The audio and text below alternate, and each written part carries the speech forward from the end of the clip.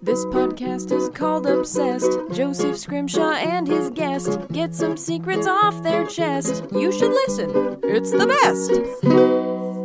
Hello and welcome to Obsessed Podcast with me, Joseph Scrimshaw. I'm sitting in my home with the other person who lives in this home and the other person on this podcast. It's Sara Scrimshaw. Hello. Hello. Instead of asking you, how are you? I'm going to ask you, what is the correct number of lamps to have in a living room?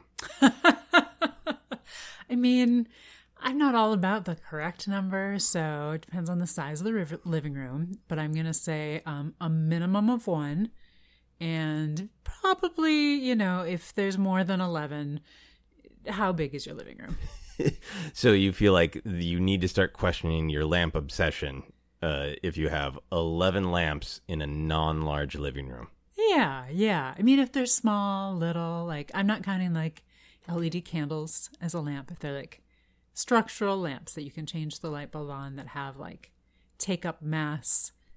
Yeah. I mean, they all take up mass. Hi. What do you know of these Lovecraftian lamps that phase in and out of existence? Amazing. Have I told you about our update to our decor? I was asking because of an update to our decor. The what I have been referring to as our happy globes, happy balls. We got this new lamp from IKEA that is perfectly placed in our living room to Pretty add much. more light. So I was asking just because that's what I saw out of the corner of my eye. But then I feel like your answer to my question was a really great discussion of the importance of subjectivity. So I asked in a jokey way, what's the best? And you're like, well, there's this variable and that variable and this variable, and those things matter. They do. Hey, variables. We are recording quite early in the evening. But I'm still tired. I'm just going to be honest with the listeners. Recorded a couple podcasts today, and it's just been a lot. But I'm very excited to talk about what we're going to talk about today. We are talking about something that is going on in both of our lives. So it's something I think we're both legitimately obsessed with right now. And that is the very melodramatic title of Old Skills Renewed. I was trying to think of a compact way to phrase it, and I phrased it like the chapter title for an issue of a comic book. Old Skills Renewed. Batman gets back to his roots doing detective work. What we mean by that is, as we're recording in this general period of time, we've both been using some of the various artistic skills that have been big parts of our lives in general in the past, but maybe haven't always been the biggest lately. You, in particular, are in a modern dance show coming up this weekend here in Los Angeles, Pasadena. We'll talk a little bit more about that. I am working a lot more on making some short comedy bits and short films in particular, both to put on YouTube and to try to play the film festival circuit. And I've been having a lot of fun working on those because it is stretching producing muscles, stretching acting muscles when I put myself in the films. And in particular, just the whole idea of filming things is obviously visual. So it is flexing a lot of visual art muscles. And then for a couple of the projects so far, I've been like, hey, I need this image. I could just draw that and then manipulate it on the old computer. So I've just been actually doing more drawing than I have in years and years and years. And it's been both scary and fun. So that's kind of where we were coming at for this particular episode. Yeah. Super excited. Yeah, awesome. So I want to start with your Old Skills Renewed. Can you tell us a little bit about your dance show and, in the big picture, how it feels to be dancing again? Yeah, absolutely. So just jumping right into a little promo here. I'm performing this upcoming weekend, November 11th and 12th in Pasadena, here in the Los Angeles area, in a show called Pollen, and with Deborah Rosen and dancers. Deborah Rosen is the choreographer. And it'll be at 8 o'clock both evenings. You sound so proper. It'll be at 8 o'clock both evenings. That's right. Doors open at 7:30. Come on in. You'll be able to buy tickets at the door if you're so inclined. So stop on by. Enjoy it. So it's been really really fun, really interesting to get back into this. So just kind of a little jumping back into my history, if I may. Yeah, please. So I you know this, but I grew up from about the age of 10 on as a dancer, which it's kind of one of those things that I kept being like, okay, yeah, I'm going to move on and do something else. And then like, oh, nope, never mind. I'm going to be a dance major. Okay. Oh, nope, never mind. I'm going to join like 3 dance companies, and had moved after college to Minneapolis, Minnesota, which people in the modern dance community, especially at that time, were very well aware that was one of the top places to be in the U.S. for dance at the time, and for the arts in general, but in particular for modern dance. Other people are like, weird. Why would you go there for dance? I'm like, you don't get it. So I've had a lot of conversations like that, or with people who are like, oh, Minneapolis. Yeah, that's a good dance town. And a variety of some really strong companies that have been there for ages, some really good funding at the time, grants funding. So it was a fantastic place to be a semi-professional dancer for many, many years, where I was juggling, as I said, multiple companies that I dance with ongoing, pickup companies, which is kind of where you work with somebody just for a specific show rather than ongoing, while also doing, other non-dance work as well. Yeah. As in day job type things, historical society and arts admin type things. So that was a huge part of my life. And then we moved to Los Angeles, and for a variety of reasons, just wasn't one of the primary things that I was trying to get to. And, but I would go take class occasionally, and had started taking this class that I liked. And through that met this choreographer, and was all excited. I was like, "Ooh, well, this would be fun. Can I find room for this in my life? Can I figure out getting to Pasadena from the West Side where I work?"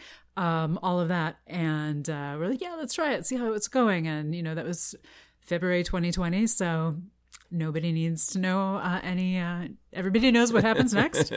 Nobody wants to remember, but everybody knows. Exactly. But earlier this year, we started rehearsing again, and this piece coming together, and now I'm dancing. That was a lot of information. I feel like I've been talking for about an hour, so I'm going to let you talk now. That was nothing compared to some of the things I'm capable of on this podcast and others. No, I think that was really, really great background information to illustrate how big of a part of your life dance was. And when I met you, I knew you in many different ways, but that was probably the first way I knew you, or had even heard of you, of people talk about this other dancer they knew named Sarah Stevenson, and it was definitely like one of your nouns. And I think one of the things with our move to Los Angeles is a lot of the different creative work we had been doing was embedded in community. It was easy to find because we were parts of these circles, or sometimes instigators of, both producing shows in the Fringe Festival and that I think is a part of the challenge of making room in your life for all the things you want to do, particularly if you have lots of different interests. Is some of them you can just, if they're a personal hobby, you got a little garden and you want a garden, you can go do that whenever. And other things require community, right? So I think that has definitely been a part of our journey, and part of what is thrilling about getting back to some of these things is the community aspect. I think you gave a great background, but now I'm going to come back for the second half of the question, which is how does it feel to be dancing again? Emotionally, physically, what is it like to be returning to something that is such a big part of your life? Yeah, honestly, it feels great on many different levels. In terms of the performing, the getting ready for a show, I'm so enjoying this whole rehearsal process. It's really nice to feel like, oh, this is, a choreographer that I feel like is both obviously a different person from whom I've worked with before, but also like this feels familiar. This is a style that works for me. I like the other dancers. I like the movement. I like the concept. I like the music. So it's been, and so just kind of on the like all those little kind of tick off the box things. Not that you always need to like all of them, but I do. So that's fantastic. And I had the opportunity to, a few weeks ago, Pasadena was doing an art night that they do, I think, annually, where different arts organizations have just kind of like it's a Friday evening open house. They do different things, and the space that we rehearse in is where their show is, and they were doing throwing their doors open and had invited me to do a solo that I'm doing in the show as part of that. So it was really great to get back to performing modern dance. And honestly, it was great to get back to it before this weekend, to be like, oh, right. Yeah. Okay. But it felt really great. And this is where it's for me, part of dancing, and in particular modern dance. So I've done a lot of modern dance over the years. I've also done comedic dance, which you and I have done here in Los Angeles. Mm-hmm. I've danced with the CNC Variety Show and many of their shows, and love that. Also, I've over the years done a lot of musical theater and tap and all ballet sorts of different things. Russian Ballet, dance. yeah. So all of that is really, I love all of it. I love the variety. But one of the things in particular for me for modern dance is, I was trying to tell somebody this the other day, and I was like, I just keep showing you things and not using my words. So I'm going to try to use my words because this is a podcast. Right? Joseph is going to get to watch me flail with my arms as well. But it's kind of almost like of the earth, of like almost bringing the earth through your body, not in a like rolling on the ground way, but just like that connection. And this piece is influenced by the climate crisis. So I think part of it is this piece is very much, that's where I'm coming from. That's a lot of what we're talking about and using as kind of where some of the movement comes from. So I'm even more in that place than normal. So it feels so great to be so fully in my body in a way that, I walk, I do yoga, things like that. That's all fun. But this is like, no, I'm really there, and getting into that point where it's muscle memory that's moving. It's not my brain. So you can sort of enjoy the ride almost. Yeah, it's like when the muscle memory gets to that level of like, you're not like, which step is next. You're into the full flow. Yeah.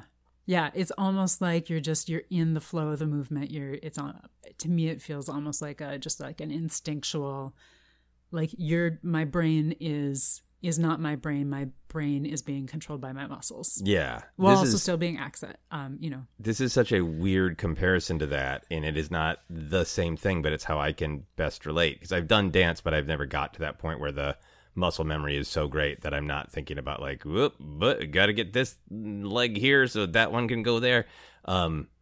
Is when I played video games that I liked a lot, right? And you get to that point where you're like, I just know that I want to leap and I want to bring Link's sword down at exactly this angle with this energy, with this intent. And at this point, if somebody leaned over and said, which buttons you hit? Like, I don't know. I leapt in the air to fight evil. That was the intent, and that's what I'm doing, and that's what I'm enjoying. I'm not thinking about up, down BBX, Mm-hmm. Yeah, I mean, I think that's great because I was talking to one of the other dancers about this, and it's kind of in that for me, and I don't know if I think for a lot of dancers, like as you get to that point of transitioning the movement from your active memory to your muscle memory, mm-hmm. if it glitches or if you try to think of something, then that's when I stop. I mean, I won't stop during a show, hopefully. No, you never have. But there is that like, where am I? Like, because it's like what you just said. It's like, well, what comes next? I mean, is this my right foot, my left foot? I have no idea. Yeah. So, and if you're in that moment of thinking, you're not in the moment of moving. Yeah. Yeah. Yeah, that solo is so good. It was really, really wonderful to see you dance in front of an audience again. I know your style of movement and your strengths and the great energy that you exude on stage dancing. I know all that stuff so well, and it was so amazing to both see that, which is different sometimes than the comedic dancing, mm-hmm. that kind of real powerful, emotive modern dance. But then to see the choreographer's different style. So like some like swoops of the arm would be like, oh, wow, that's classic Sara. Like, whoa, what's that weird little hop about? That's new. That's the choreographer. But it all blended together. But for me, it was great to be able to see, like, it's almost like seeing some, bit of Shakespeare that Shakespeare really well, but now you're seeing a different interpretation of the delivery of it from this actor, mm-hmm. is really, really great. I love that. Yeah. I love that. Yeah. And just one other thing that I could say, it's not specifically about the rehearsing, but just about kind of leaving dance and then coming back to it, is just in taking dance classes, and this isn't always true, and I know this is for many people where they get too much earlier, the ideas, and I certainly had times I would, but when I was taking class, I always had a hard time not doing the comparison game. And I don't know if it's the stepping away or just age or just kind of like, whatever, I'm doing this for me. And it's not about, oh, this choreographer is in this class and will they, now think of me for their next project and like all the stress of it. And I think a lot of it is because I am truly just doing it for myself now. But I'm now able to take classes and just be like, I'm just here for me. Yeah. And I mean, I don't mean that in a selfish way. Like class is always a give and take, but it's not that very hyper-focused, kind of always aware of other people's eyes on you. It is not a stepping stone to another thing. It is the thing. Yeah. And it, for me, it allows me to then get to more fully enjoy the movement and do the movement better and get the full experience of the class because I'm doing what I'm supposed to be doing. That's great. Yeah. That's amazing. I just want to share a little bit about my journey, and then I have some group questions for the two of us about returning to older skills. I think for me, the visual art and the producing are what I'm thinking about a lot. The acting is there too, but I think the big picture is what if I make something from top to bottom? What if I will something into existence? And I think I've got a long history of that from drawing being like my first creative interest. I just doodled because I wanted to, and my older brother did too, and like that's a way to express interest in things. Very early memories of drawing pictures of Robin, watching him on the television and reruns of the 60s Batman show and drawing Robin, and then having adults comment that, oh, that's good, and then getting really into comic books and wanting to be a visual artist. I went to college to get the visual art degree. Really love visual art, but then I really found I love performing even more, and the visual art just kind of fell away. And I used it every once in a while when I could in shows, but it was just something that I've sort of had it pinned to my life vision board for years and years and years and years to be like, I'll come back to that sometime. Like even in my development as a visual artist, I had some ups and downs with different teachers, and I had a great professor toward the end who was like, this is what you seem to be really interested in, and no judgment, no labels, just go in that direction. And I was like, I left off in a direction, and like I've been wondering for now 25 years if can I pick up that direction again? And some of the stuff I've been doing is for the films is very much in that, just like really playing with the energy of lines and shapes and being less about being super representational. So there's that whole visual art journey, and then for the producing and acting side of it. I never, ever said, you know what I want to be? A producer. Producing's really hard and not always fun. It was just a function of I discovered that I liked acting. I discovered that I liked performing. Never set out to be a writer. It's just like, I want to perform because it feels really good to be on stage and have that confidence, So I started writing and then producing just because that's the way that I was going to be able to be in things. And I didn't even really realize it was producing, to be like, oh, I have to book a venue and then I need these props and costumes and then I need to talk to these friends or these actors and I need to line this up. Oh, I need postcards and oh, no, now this is getting bigger. Now I need a budget and all these things oh, that's what producing is. So there's the nuts and bolts of it. But then there's also just the sort of emotional perspective of I am going to take the responsibility for I have an idea and I am going to will it into existence. And that I think that had been so much a part of my career. I got hired to do plenty of writing and acting jobs in the Twin Cities, but you and I had a theater company. A lot of my stuff was in festivals where I produced it. I wrote it. I directed it. I hired other friends to act in it and help me out with other things, but I made it. And part of the reason of wanting to go to Los Angeles was just getting a little sad of how ephemeral theater is. It's there and it's gone.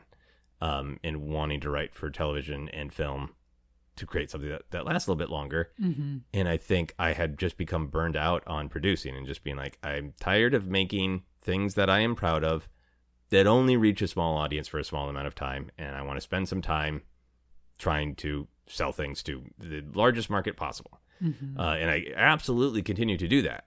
But I think that I drifted away a little bit from the joy of hey, I have this idea. The only thing that can stop it from becoming real is me. Then there are all sorts of huge amounts of challenges of time and money and needing other people's helps. And there's still, gatekeepers if you're submitting to film festivals and things like that. It's not like this perfect, easy thing.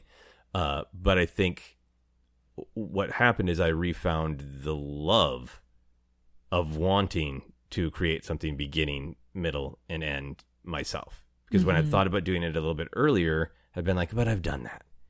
And now, after spending a lot of time having some close calls, some success of trying to sell things, that's so much about what does the market want? What does this particular person want? What does your manager, your agent think is best this second? What are, all that stuff, and just going, I don't care about any of this. I have an idea. I'm going to make it.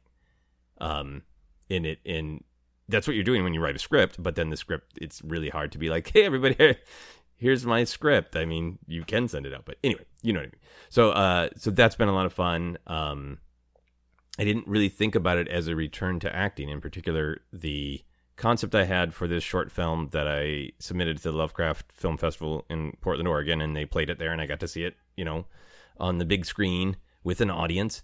I didn't really think about, I'm going to get back to acting. It was like, I want this idea to exist, and I just want to do it myself. I just want to play and not, rope anybody else into this idea of making more films and see how this goes. But as a consequence of that, I had to act because I was the only person available to me for that idea.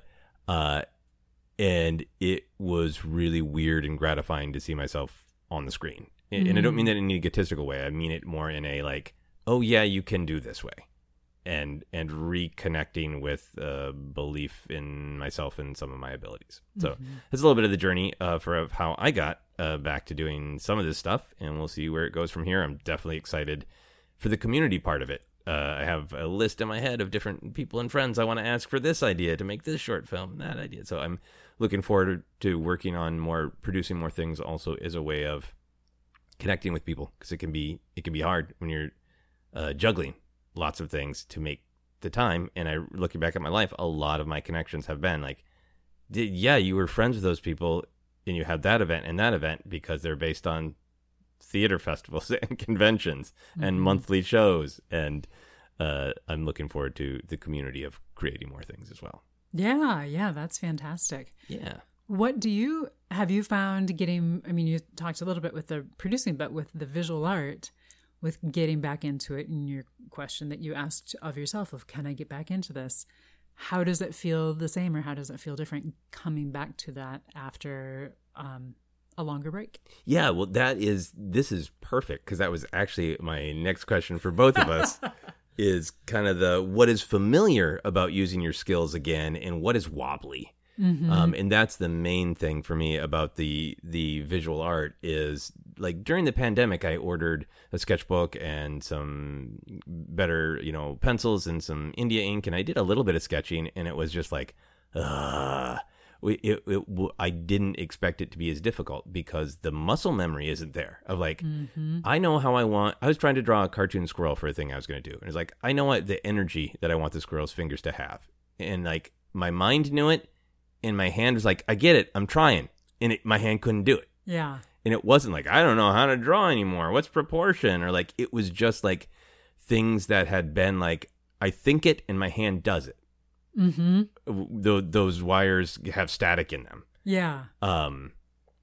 And so I've been doing a little bit more visual art, but in particular for this YouTube video I put out recently, the short film called Peace Fight, that I just shot with my phone. My friends Ken Knapsack and Mark Ellis helped me out with that, and that was great. I had a logo I wanted for my new production company, and I had a couple of like, most of the text is like handwritten, drawn, and I got out the India ink and put on a record, and that's how I used to paint. It would be like late at night and listening to actual vinyl, and then just crouched on the floor because I had no desk. And I was like, okay, this is going to be great. And at first, it was really, really frustrating for like 20 minutes. Because like, how does India ink go again? I even forgot like the consistency of this. How much do I dab on there? Where do I like?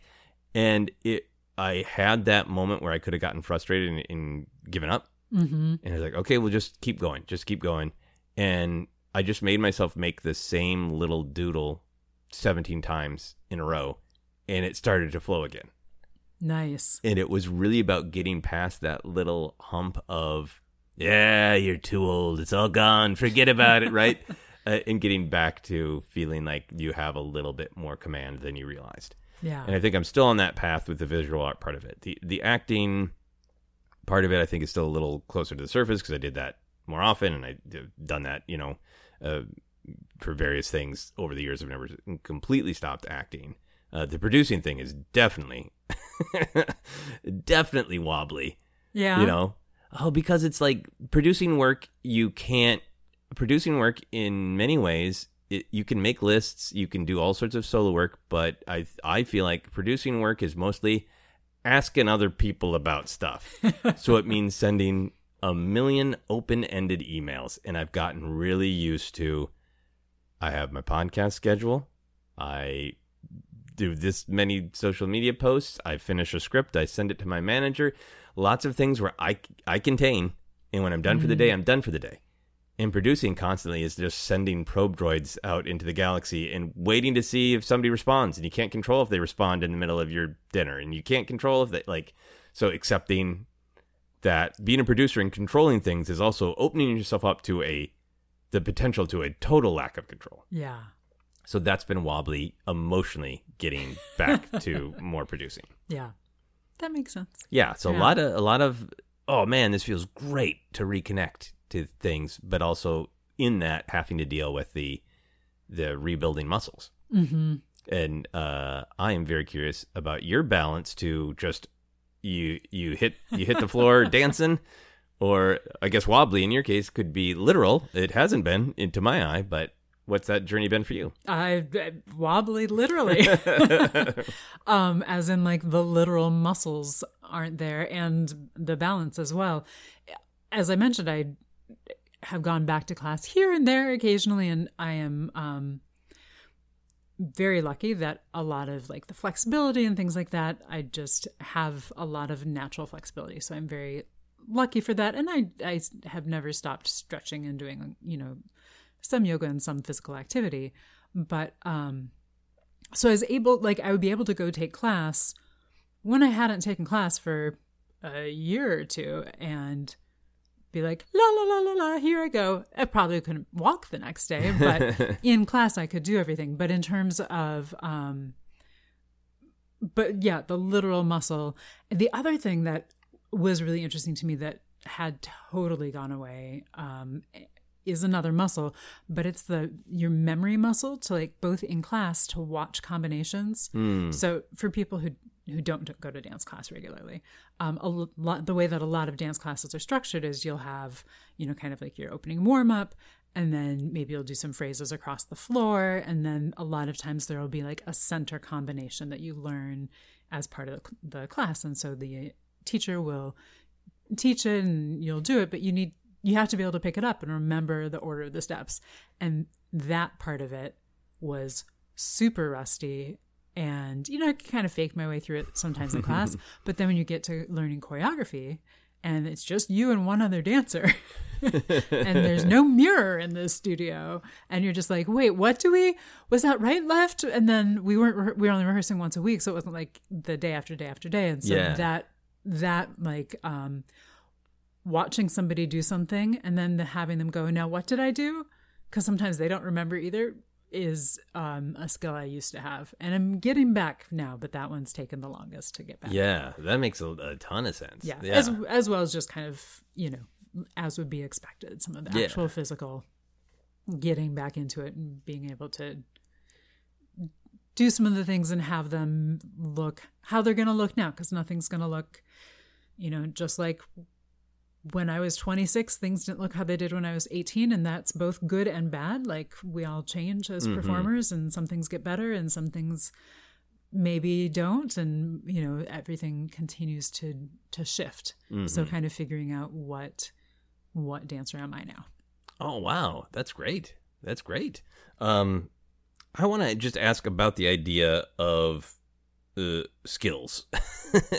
In particular, the idea that skills are to be used. I have a friend who I have not talked to in a while, but was always very supportive artist friend, who I'm paraphrasing, was really invested in the idea of talents are gifts and they should be used, they should be shared. How do you feel about that idea? Not that there's some responsibility and you're going to get in trouble if you don't use that skill. But how do you feel about the idea that if you've got a skill, it's meant to be used. It's meant to be shared. It's not meant to be hidden away. Yeah, I mean, I love it. I love many parts of it. Which would imply there are some parts you don't. No, I think it's it's kind of the push pull. It's the finding time, making time, choosing how you use your time. Mm-hmm. And then with some skills you can find a way to use, and maybe it's not performing. Maybe it's that you're, teaching a dance class for kids, or there's a lot of different ways to use skills, or that you're using your art skills in different ways. But I think, but using skills sometimes does have gatekeepers. And I think there's also how does it make, you might have a skill, but how does it make you feel? Right. Also, to me. Yeah, no, absolutely. And I think that is the delicate part of this question, is I am not at all coming at it from if you have a skill and you decide not to use it, or you don't feel like using it, I'm not saying then people around you should chide you and shame you for not using your skill, right? People should make the choices that they need and want, right? Yeah. If you're a great singer and you don't feel like singing, it doesn't give you joy anymore. Yeah, walk away. I think it's more from the perspective, and these conversations probably came up around sometimes being in a culture that is kind of don't brag, don't puff yourself up, but more that idea of if you have an inclination to using something, that you shouldn't gatekeep yourself, and you shouldn't let society gatekeep yourself. And I think I just found that is I don't know. There's something I'm trying to find the right words for it. I think I feel like I am often spiritual without necessarily being committed to any specific religious doctrine.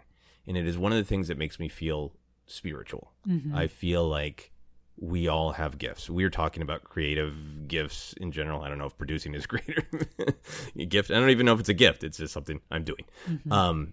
But I feel like people have a million gifts. There's some people who are just great at conversations. There's some people who are great at talking to kids. There's some people who are great at accounting. Whatever your gift is that you are truly talented at, and you have perfected this skill up to a point to not hide it. Mm-hmm. If it brings you joy, it is right that you should use it and share it, because I don't know. I think a spiritual belief of mine is that we do all have skills and talents, and they are different, and they should be shared. They're what give us power. It's being alive to share your gifts, So I think that's where this is coming from for me. It is a validation. It feels, to bring Star Wars into a serious conversation, as I often do, it feels like in some of the Star Wars stories where an older Jedi gets broken, stories of Luke, stories of Obi-Wan, and they shut themselves off from the Force. I feel like, and then they're reminded of no, you have something to contribute. It's okay if you make a mistake. You'll find a way forward. Open up, connect, use your power. Mm-hmm. That those stories feel to me like a sort of analogy for what I'm talking about. Of trying to use skills again that I've maybe denied myself for various reasons. Feels like I've been alone on an island, and now I'm allowing myself to reconnect to the Force. Yeah. You know what I mean? Absolutely. Absolutely. And I think that's a really interesting, good way of talking about it bringing you joy, and about it being something that you want to do, that you want to share, but you feel like you shouldn't. Mm-hmm. And with always the caveat, it's not hurting other people. With that, absolutely. I think there is a sense of empowerment to that idea that if you have this gift, you should share it, and you shouldn't feel like you shouldn't talk about it, or shouldn't, should hide your light. Yeah. And I think that's incredibly powerful. And it's fascinating to me for a lot of different things, because so many things, again, kind of looking at from artistic gifts, but I imagine like sports, and even more so many things have a youth associated with them, or an age, or I just was saying, like, for dancing, I'm finding out like what is dancing now and what will dancing be in the future. And I love this. One of the things that I love with this piece that I'm doing is there's a wide range of ages within it, which is often unusual for dance. If you're, dancers, especially in some kinds, it's changing now, but for a long time it was, you were supposed to be young. Acting, unless you were going to be a character actor, you're supposed to be young and pretty. And if you're, for a ton of sports, if you're, 30, you're old. So I love the idea of finding ways to push past that, so that you can share your skills, share your talent, find your joy, and not be constrained by some of the well, this is the way it should be, or this is the only way that's good. Yeah. But find the way that works for you, that brings you joy and lets you share it. Yeah. I want to really have respect for that, because I know that people find themselves in times of life where like, I've been stressed out by something I love and I need to put it down, and I'm not advocating that people should totally do something that's harmful or stressful for themselves. And if you said to me after this show, it's like, that was great, I'm done with dance, I would leave you alone and let you make your choice.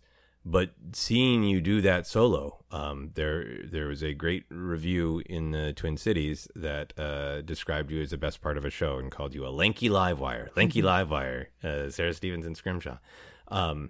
There's just an electricity to your movement. There is a power and a presence, and it's like I can see a throbbing aura in the core of your being. It's so powerful, and it's a gift that you have honed, and by using it when you want to, you're putting that power out into that room. Everybody in that room's life was made a little bit better by seeing you use your power. It was so powerful. Thank you. It's just, yeah. So I think there's so much in life that can beat us all down, and we're all aware of that, and it's been an extra beaten down time in the last couple of years. Yeah. And I think for me, it is just moving when I feel that validation in myself of like, oh yeah, I can do that. I can make that choice, and I can make that mark, and I can see it, and I did it, and I exist. And it is good that I did that. And even more to see that flowing from other people, Yeah. I think that's where all this is coming from. Yeah. No, absolutely. Anyway, so are there other skills that you feel like you would like to, if you had the time in the space, to take out of the old box and dust off? Well, staying in the dance world, I am one of these days going to get back to tap dancing more. Oh yeah, because that would be really fun.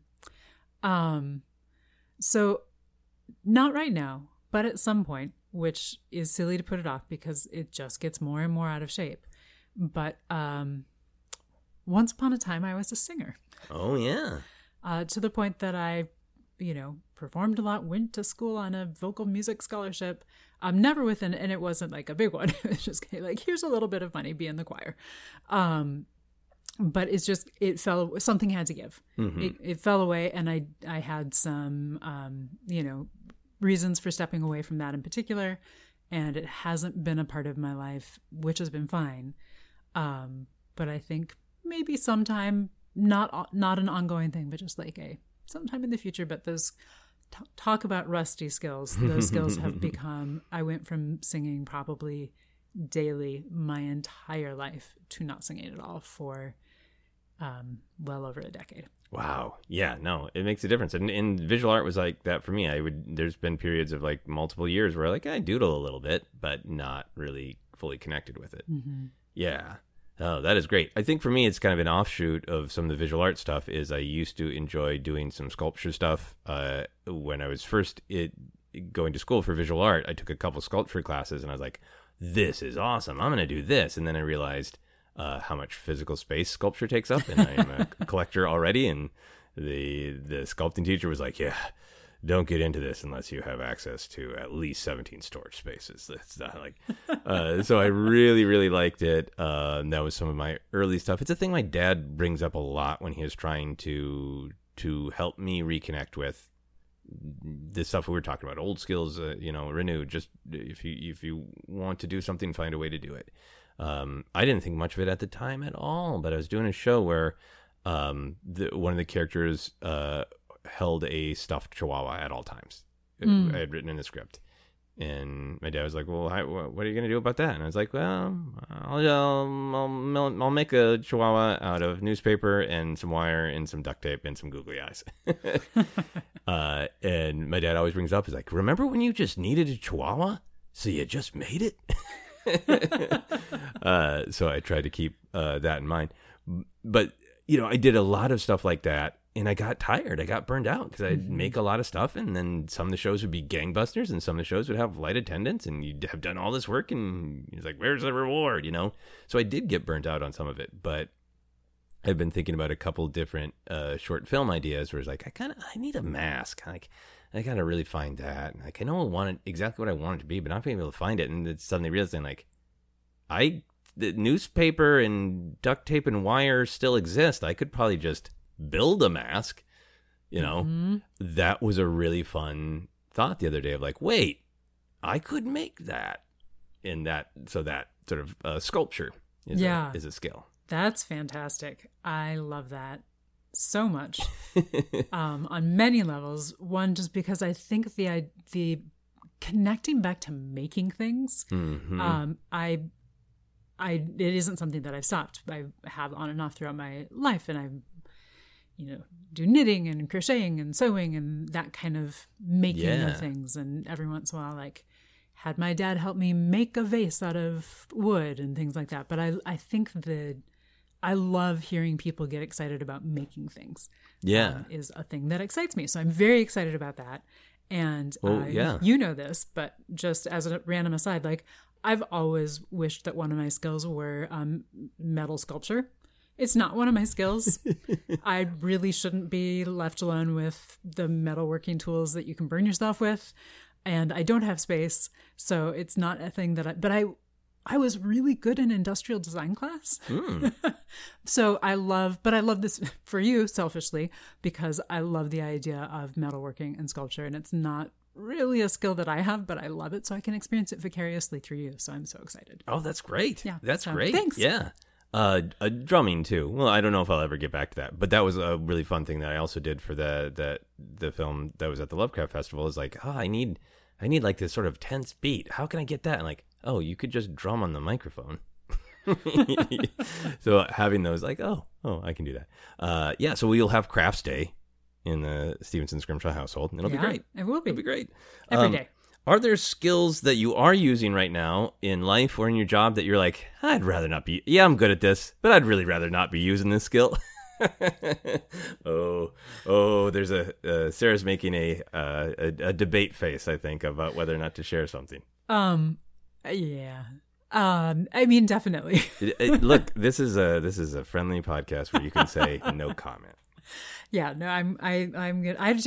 Yes, there's definitely ones that I would happily be like, okay, I don't need that skill anymore. Goodbye. Yeah. And I've done that with some things before. I, over the years, did a lot of arts administration, did some kind of finance, bookkeeping type of stuff for people. That was really fun when we had our theater company. I did all the financial stuff, and I'm good at it. I'm very competent. I still do budget things for work. That's fine. That's different. But I'm happy to not have some of that be part of my life. Yeah. The budgeting and keeping track of everything and keeping everything organized is a skill that I have. I don't like it, though. Yeah. And I'm going to have to do more of that, too. So. Yeah. I mean, I still do enough of it. But yes, there's definitely things I will get rid of. And that's all I'm going to say. No further information is going to be given. Yeah. Promotion is needed, and I'm decent at it, but it's not always fun.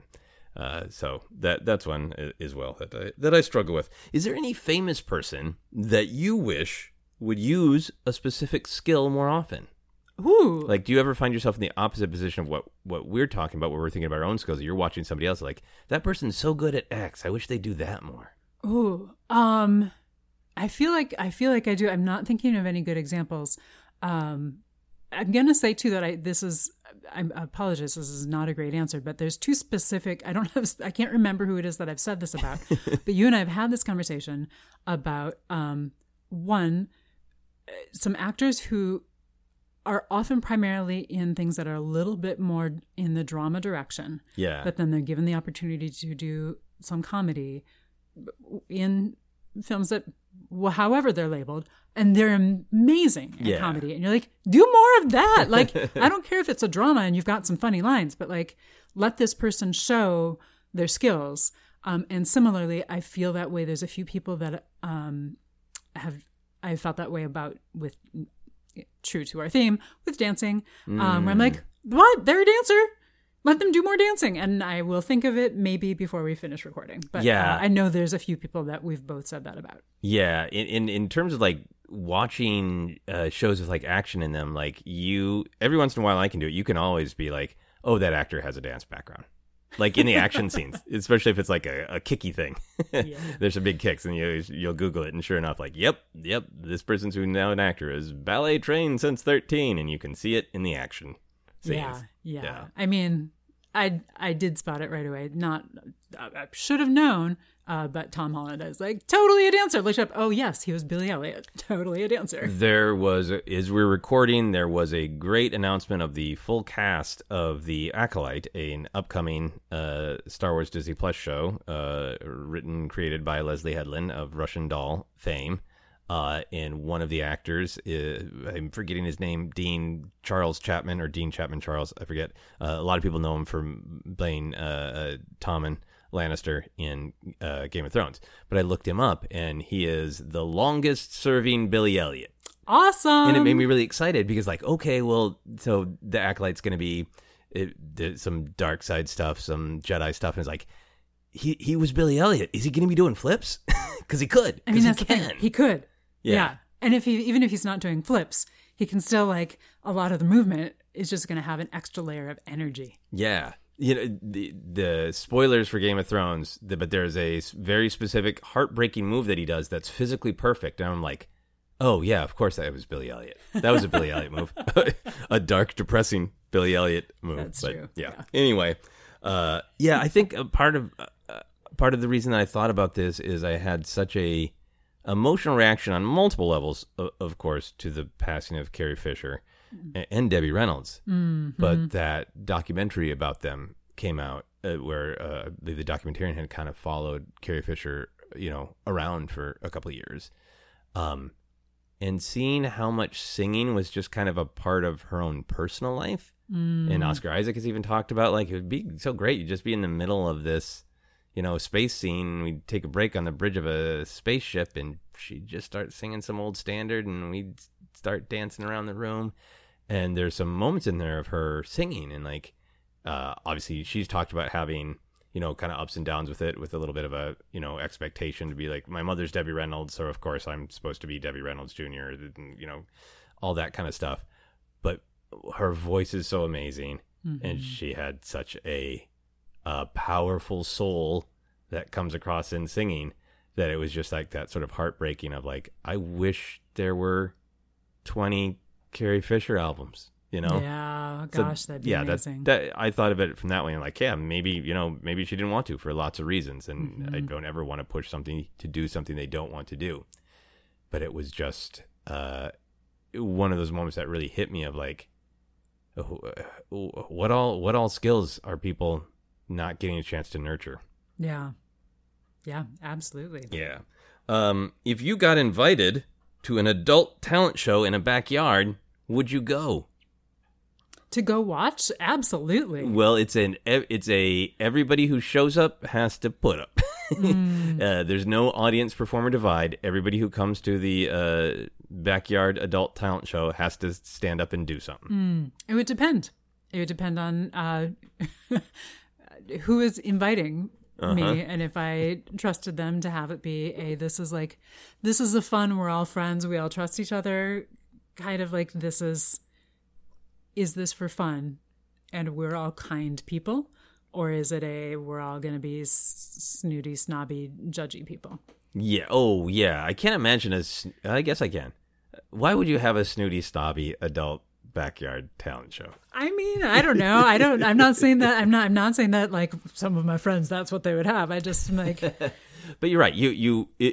Something like that would be opening.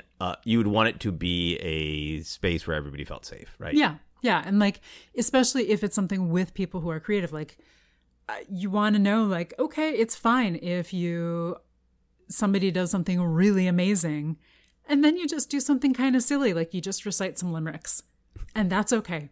Because maybe some days that's what I want to do is just recite some limericks. A lot of days that's all I want to do. Yeah.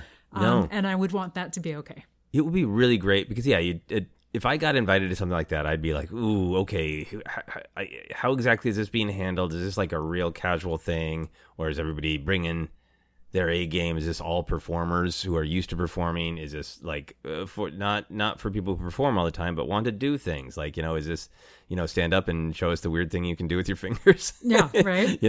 Or is it like, here is my monologue that I've been doing for 15 years. And it's, or is it just like, hey, it doesn't matter. We all have talents. We're going to put that aside and we're just going to get everybody up to stand up and feel good about themselves. You know? That totally. And I would love to have it be like everybody get up and do something that's not the thing you normally do. Yeah. Like you're normally a guitarist, great, stand up and read a poem. Or, you're normally a dancer, great, go tell a joke. Like, not in a like put somebody on the spot way, but just kind of have it be a little bit fun to have everyone a little bit outside of their comfort zone and maybe find something new that they love in the process. Yeah, no, I would love that. And I want to be very clear. That sounds like a fun idea. I would be deeply challenged if I were invited to it. I'm not going to lie. Yeah. I would be would like, you go? I would do such deep investigation of who is putting it on, with what intent, who else is going to be there. So if we had a backyard, would you put that on? Would we put that on? If and I could then we frame can it set right. The boundaries. Yeah, if I could frame it right and to be like, we're gonna play. We're gonna like when you were a kid and you're just like, my talent show is I show you this stick I found that I think it looks like a sword and I pose 3 ways. Bye. Like if you could truly get a bunch of adults to unlock that spirit of just F it, let's have fun. Mm-hmm. I'd be fascinated by that. Yeah. And you weren't running into people being like, I'm gonna do an 8-minute Sondheim song and I'm gonna stop this show, like, or if you have a bunch of people like, we're all performers and for fun we're gonna try to knock each other's socks off. Great. Either also, one of those would be fine for me. But the mix in between is what might be uncomfortable and defeat the goal. Absolutely. And I'm just going to go back and clarify, not boundaries, intentions, where we would get to help guide the intentions of the evening. Yes, the intentions. That's very good. Yes. My final question for you is, if you were like the Doctor from Doctor Who, and you could regenerate, and in my personal opinion of the show Doctor Who, the Doctor is always the same character, but different of their qualities, their skills, their interests take the forefront. So nothing that has been the Doctor ever goes away entirely, but certain elements of the Doctor are emphasized or re-emphasized in each regeneration. Yeah. So if you were like the Doctor and you were regenerating, you're still you, but there's a new emphasis. Yeah. What skills would you like to put at the top of what would you like your next regeneration to be all about? Okay, here's the one that came to me first. This is not a thing we've been talking about at all so far. I want to be like the super intense scientist version of me. Ooh, yeah, I like that. You really, really focus on your ability to keep track of things. That's what a scientist does, right? But I mean, I'm tired. You were talking earlier about your business acumen, right? Mm-hmm. And that is science in a way, right? Yeah, but I mean more like natural world scientist, like almost like this old stereotype of like the mad scientist. Like I'm gonna like not like Frankenstein kind of mad scientist, but like I'm just gonna be kind of focused and so into this, and I'm absolutely gonna dive down into like what worms live in this part of Australia versus this part of Australia, or whatever the thing is, or something like that. I want to be the like super intense focused scientist. I think that is great. I think if I regenerated, I would want to become obsessed with singing again. I love the idea of singing. I wanted to be a singer until I realized that I was pretty damn tone deaf. I think I probably have a range of like 5 or 6 notes that I can accurately hit. So I would like my regeneration to be obsessed with finding somebody to write songs that only use these handful of notes that I can possibly sing, and then enjoy singing those songs. It'd be lovely. I will come to those concerts. They're not going to be concerts. They are going to be backyard adult talent shows that the doctor puts on. Any other thoughts on the theme of old skills renewed? No, this is really fun. I'm excited to come up with some other old skills. Yeah, absolutely. So can you make a noise to sum up your interest in old skills renewed? Whoosh. That's a hand flourish. Oh, yeah. That's any skill. I feel like after any skill that you've done well at, if you're an amazing chef, whoosh, the hand goes up, right? If you're great at Rubik's Cubes, the hand goes up. Whoosh. And let's get to the obsessed rating on a scale of 1 to 10, 1 being the lowest, 10 being the highest. How obsessed are you with this idea? I mean, after this podcast, a lot more than I was an hour ago. I mean, I'll give myself a 7.5. Okay. I'm going to give myself a 10. I think it's one of the ways that I'm trying to keep myself motivated, because the way that I get held back on wanting to use skills is the fear of like, oh, they're going to be rusty, or maybe you were never as good at them as you thought you were, you little egomaniac. Or the like, what if you pour all this work into making something and 5 people watch it? And like, that's a part of the reason that has made me retreat a little bit of like trying to feel, like you're making a mark, right? Mm-hmm. So I think for me, I am thinking about it. I thought about it as the topic of the podcast because like I felt it so much watching you dance. I've been feeling it talking to other friends about what they want to do and just and wanting to be a cheerleader of like, go do it. So it is something that's truly on my mind, and I think it's something that it's important that I stay obsessed with. Mm-hmm. So it is a very intentional obsession. Level of 10. And we're on to the plugging section. Where can you be found? I can be found on stage at ARC, A Room to Create in Pasadena this Friday and Saturday, November 11th to 12th. Doors open at 7:30. Show begins at 8 p.m. There will be a few solos in the first half that I am not in, but don't worry, you're still in the right place because after a brief pause, or I don't know if it's actually an intermission, is the 5-part piece called Pollen, and that is what I'm in. And if you're not local or just not able to come, which is fine, you can also find me online sometimes at Instagram at Scrim Street. Nice. And the best ticket link is easily found just by following? Yeah, so if you go to Brown Paper Tickets and search Pollen in Southern California, it'll show up. Nice. Otherwise, it's pollen1122.brownpapertickets.com. Wow, you are just a plug-in machine. You got it memorized. You can follow me on the social media. Instagram is great right now. I am staying on Twitter for now to see kind of where the chaos lands. But if you want to follow me some other places in case Twitter just entirely falls apart, Instagram's a great option. TikTok is a great option. I'm on Mastodon. I don't understand how to tell you where to follow me on Mastodon. It is a little, it's not that confusing, but compared to other social media, there's some hoops to jump through because you got to sign up with a specific server. So you can't just search for a person. You have to know their instance. It's a whole thing. So try to find me on Mastodon. I dare you. And then tell me how you did it. And then, of course, you can follow Obsessed Podcast on Twitter and Facebook as at Obsessed Podcast. In particular, YouTube right now is big for me. You can just go to YouTube and search Joseph Scrimshaw, or the direct link is youtube.com/c/Joseph Scrimshaw Comedy. Got some episodes of Obsessed up there, have some comedy bits, including, hey, seasonally, our 5-minute Nutcracker that you danced to my little comedy summary of the show, Nutcracker. So you can check that out, as well as the short I've been talking about, Peace Fight. I did another comedy bit there recently. That is about this Halloween cereal I'm obsessed with, and I did a bunch of drawings for that, and that was really, really fun to do. So check that out if you're interested. Subscribe, like, all those things, comment that make a difference to our our great overseer, the algorithm. You can also support not only Obsessed, but the short films I'm doing, some plans for some scripted podcasts, some other writing. You can support all of that by supporting us on Patreon. Full info on that, go to patreon.com/Joseph Scrimshaw. All right, final question as always is, what is happiness? Happiness is that feeling when you get to minute 21, when you're trying to pull out that old skill renewed. You've done your 70 line marks, like you said, and you don't get up, you keep going, and you feel it starting to come back. That is a great answer. Happiness for me has been doing this podcast and the pizza we're going to eat now. That is also happiness. Thank you all very much. That is our podcast. You've been listening to Obsessed. Joseph Scrimshaw and his guest shared some stories with the rest. Rate 5 stars if you're impressed.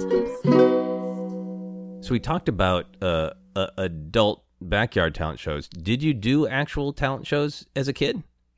I mean, I was in a few school talent shows where I took them seriously, and I don't know if everybody else did.